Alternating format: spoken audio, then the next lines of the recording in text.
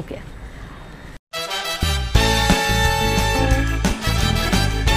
Hi கண்மணிஸ். Ponniyin Selvan இந்த படம் பார்க்காதவங்களுக்கு சில கேள்விகள் அப்படின்னா, படம் பார்த்தவங்களுக்கு ஏகப்பட்ட கேள்விகள். இந்த கேரக்டர் எதுக்காக வருது, இதுக்கு பின்னாடி என்ன கதை இருக்கும், இதோட டெப்த் என்ன அப்படின்னு நிறைய பேருக்கு தெரியல. ஏகப்பட்ட கேள்விகள், குழப்பங்கள். இன்ஃபேக்ட் நான் நடுவில் ரெண்டு பக்கமும் சொல்லிட்டே இருந்தேன். கேரக்டர் நிறைய புரியாது. அதில் முக்கியமாக அது ஒரு கேரக்டர். ஒரு பாட்டி வந்து அருண்மொழிவர்மனை காப்பாற்றிக்கிட்டே இருப்பாங்க. யானை மேலே வந்துலாம் காப்பாற்றுவாங்க. இந்த பாட்டி எதுக்காக வராங்க, யாரு அப்படின்ற ஒரு கேள்வி வந்துட்டே இருக்கும். இதை ஈஸியாக ஒரு தடவை பிரேக் டவுன் பண்ணிட்டா நம்ம தடவை பார்க்க போகிறவங்களுக்கு இன்னும் ஈஸியாக இருக்கும் அப்படின்னு நான் நினச்சேன்.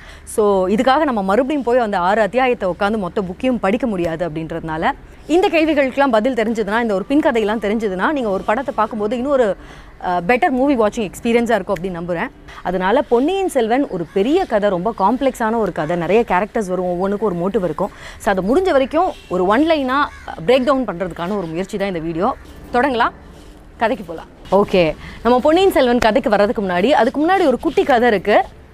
சோழ சக்கரவர்த்தி, பராந்தக சோழ சக்கரவர்த்தி அப்படின்னு ஒரு ராஜா இருக்கார். அவருக்கு 3 பசங்க, ராஜாதித்தர், கண்டாராதித்தர், அறிஞர். ஸோ ராஜாதித்தர் அரியணைக்கு போகிறதுக்கு முன்னாடியே போரில் இறந்துடுறாரு. அதனால் அடுத்ததாக வர கண்டராதித்தர் 1 வருஷம் ராஜாவாக இருந்ததுக்கப்புறமா திடீர்னு அவருக்கு சிவத்தொண்டு பண்ணணும் அப்படின்னு ஆசை வருது. அதனால் ராஜ பதவியெல்லாம் விட்டு கொடுத்துட்டு அவங்க ஒய்ஃப் செம்பியன் மாதேவி கிட்ட நான் சிவத்தொண்டு பண்ண போகிறேன், அந்த நேரத்தில் அவங்களுக்கு மதுராந்தகன் அப்படின்ற ஒரு வயசு குழந்தை இருக்குது, ஸோ என்னுடைய பையனும் என்ன மாதிரியே சிவத்தொண்டு பண்ணணும் அப்படின்னு இந்த ராஜ பதவியை அவருடைய தம்பி அறிஞருக்கு விட்டு கொடுத்துட்டு போயிடுறாரு. அடுத்ததாக வர அறிஞர் நல்லபடியாக ஆட்சி பண்ணி அவருக்கு பிறக்கிற சுந்தர சோழருக்கு ஆட்சியை கொடுக்குறாரு.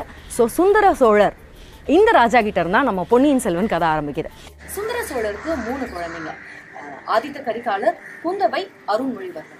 இதில் ஆதித்த கரிகாலர் ஒரு பெரிய வாரியராக இருக்காங்க. இன்ஃபேக்ட் சோழ ராஜ்யத்தை எங்கே பக்கம்லாம் பகை இருக்கோ அங்கெல்லாம் போய் அவர் நிறைய போர்லாம் செய்கிறாரு.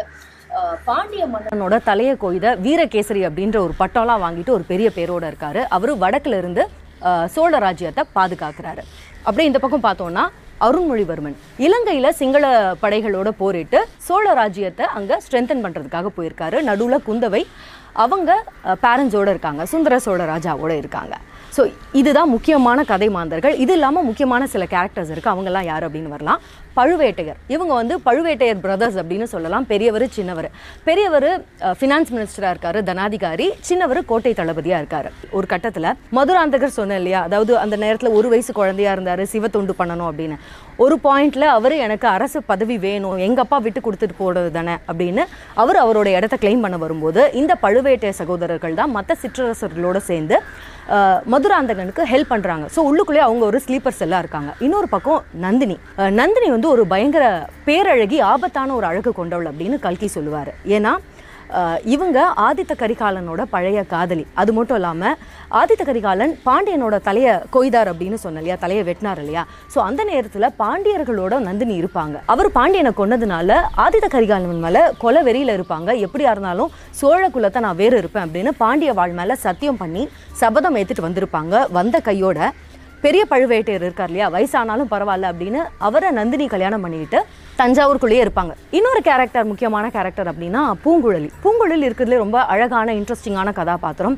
கல்கி ரொம்ப அழகாக எழுதியிருப்பார் அவங்களுக்கு பாட்டெல்லாம் வச்சு. பட் பொன்னியின் செல்வன் பார்ட் 1 வரும்போது அந்த அளவுக்கு ஒரு முக்கியத்துவம் கொடுக்கப்படலை. ஏன்னா நிறைய பேர் அங்கே இருக்கும்போது யார் இது, இந்த பொண்ணு என்ன இம்பார்ட்டன்ஸ் இவளுக்கு இந்த கதையில் அப்படின்னு தெரியல. ஸோ நிறைய எடுத்து எடிட் பண்ணியிருக்காங்க அப்படின்னு நினைக்கிறேன். ஸோ பூங்குழலியை பொறுத்த வரைக்கும் அவங்க யாருன்னா, கோடியக்கரை ராமேஸ்வரத்திலிருந்து இலங்கைக்கு படகு ஓட்டுற ஒரு பொண்ணு. அவளுக்கு அருண்மொழிவர்மனோட ஒரு நல்ல ரிலேஷன்ஷிப் இருக்குது. ஏன்னா நிறைய தடவை அருண்மொழிவர்மனை காப்பாற்றுறதுலேருந்து அவரை பதுக்கிறதுலேருந்து நிறைய இடங்களில் ஹெல்ப் பண்ணுறா அப்படின்றதுனால பூங்குழலி ஒரு முக்கியமான கேரக்டராக இருக்குது. அது மட்டும் இல்லை, அவளுக்கு அருண்மொழிவர்மன் மேலே ஒரு ஒன் சைடாக ஒரு க்ரஷும் இருக்குது. ஆனால் அருண்மொழிவர்மன் பிற்காலத்தில் வானதியை தான் கல்யாணம் பண்ணுவாங்க, அது வேற கதை. அடுத்த முக்கியமான கேரக்டர் அப்படின்னா வந்தியத்தேவன். என்னதான் பொன்னியின் செல்வன் அப்படின்னு டைட்டில் வச்சாலும் கல்கியை பொறுத்த வரைக்கும் ஒரு வந்தியத்தேவனாக இருந்து தான் இந்த கதையை எழுதியிருப்பார். ஏன்னா வந்தியத்தேவன் என்னெல்லாம் பார்க்குறான், அவனுடைய பயணத்தில் என்னெல்லாம் நடக்குது அப்படின்றது தான் பொன்னியின் செல்வன் கதையே. ஸோ கதைப்படி ஹீரோ அப்படின்னா வந்தியத்தேவன் தான். ஸோ வந்தியத்தேவன் இந்த கேரக்டரை பொறுத்த வரைக்கும் வானர்குல ஒரு வீரனாக வராரு.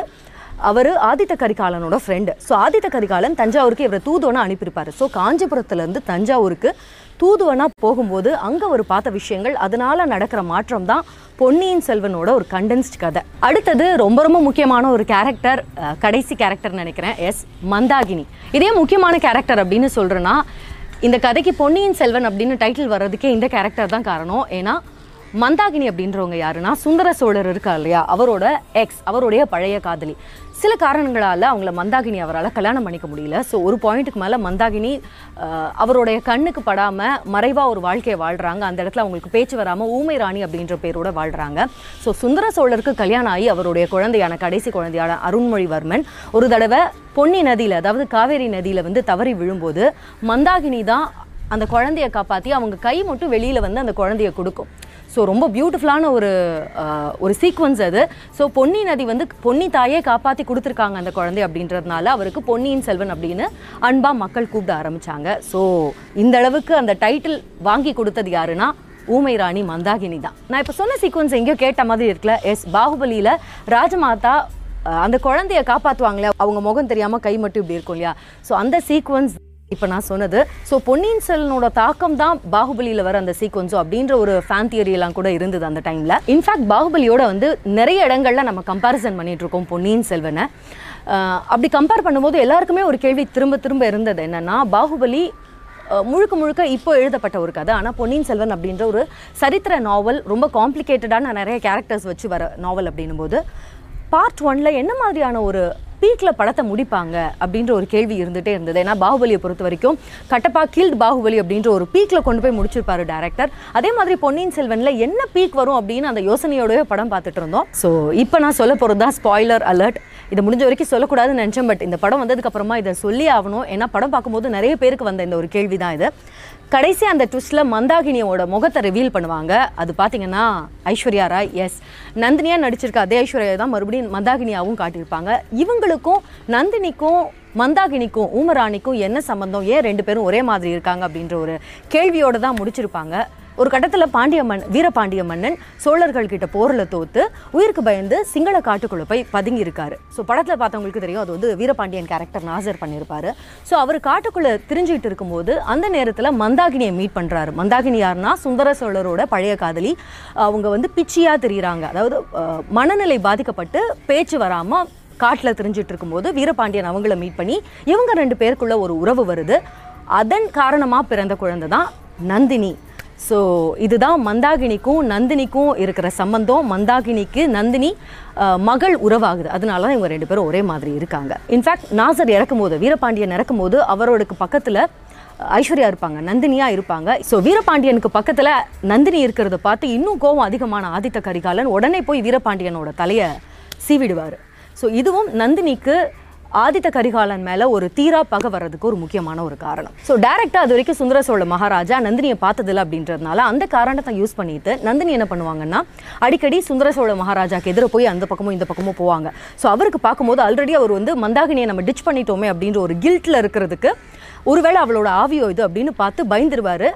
அவர் இந்த அளவுக்கு நோயில் படுக்கிறதுக்கு அந்த கில்ட்டும் அந்த பயமுமே ஒரு முக்கிய காரணமாக இருக்கும். அது கிளைமேக்ஸில் தெரிய வரும், இவங்க மந்தாகினி கிடையாது, இவங்க நந்தினி அப்படின்றது. ஸோ இது இந்த கதையோட முக்கியமான ட்விஸ்ட்டு. அதனால இந்த படத்தில் பார்க்கும்போது சரத்குமார் ஒரு பாயிண்டில் ஐஸ்வர்யா ராயை ராஜாவை பார்க்குறதுக்கு கூப்பிடுவாங்க. அப்போ வந்து நந்தினி ரொம்ப விக்கெடாக அதை அவாய்ட் பண்ணுவாங்க. இல்லை அவருடைய அனுமதி இல்லாமல் நான் வர்றது நல்லா இருக்காது அப்படின்னுட்டு வெளியிலேயே நின்றுடுவாங்க. சரத்குமார் மட்டும்தான், பழுவேட்டையர் மட்டும்தான் சுந்தர சோழரை பார்க்குறதுக்கு போவார். ஸோ படம் பார்க்கும்போது இதை தெரிஞ்சப்புறமா பார்க்கும்போது உங்களுக்கு இன்னும் பெட்டராக புரியும் அப்படின்னு நினைக்கிறேன்.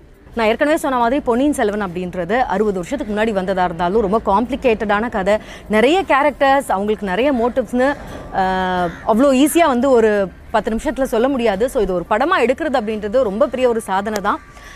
அதை உங்களுக்கு ஒரு சின்ன வீடியோவாக சொல்லியிருக்கேன், உங்களுக்கு புரியும் அப்படின்னு நினைக்கிறேன். இதை தாண்டி ஏதாவது உங்களுக்கு கொஸ்டின்ஸ் இருந்ததுன்னா கண்டிப்பாக கமெண்ட்ஸில் சொல்லுங்கள். நான் படித்து எனக்கு புரிஞ்ச வரைக்கும் உங்ககிட்ட ஷேர் பண்ணுறேன். இதுக்கு மேலேயும் உங்களுக்கு இதை பற்றி எதாக இருந்தாலும் ஷேர் பண்ணலாம். ஸோ ஒரு நல்ல ஒரு கருத்து பகிர்வு தளமாக இது இருக்கும் அப்படின்னு நம்புகிறேன். நிறைய தமிழ் பேசுகிறேன்னு நினைக்கிறேன். ஸோ பை கண்மணிஸ், ஹாப்பி வாட்சிங். இது வரைக்கும் பார்க்காதவங்க பாருங்கள், பார்த்தவங்க இந்த வீடியோ இன்னொரு தடவை பார்த்தீங்கன்னா ஓகே, ஹாப்பி வாட்சிங், பாய்.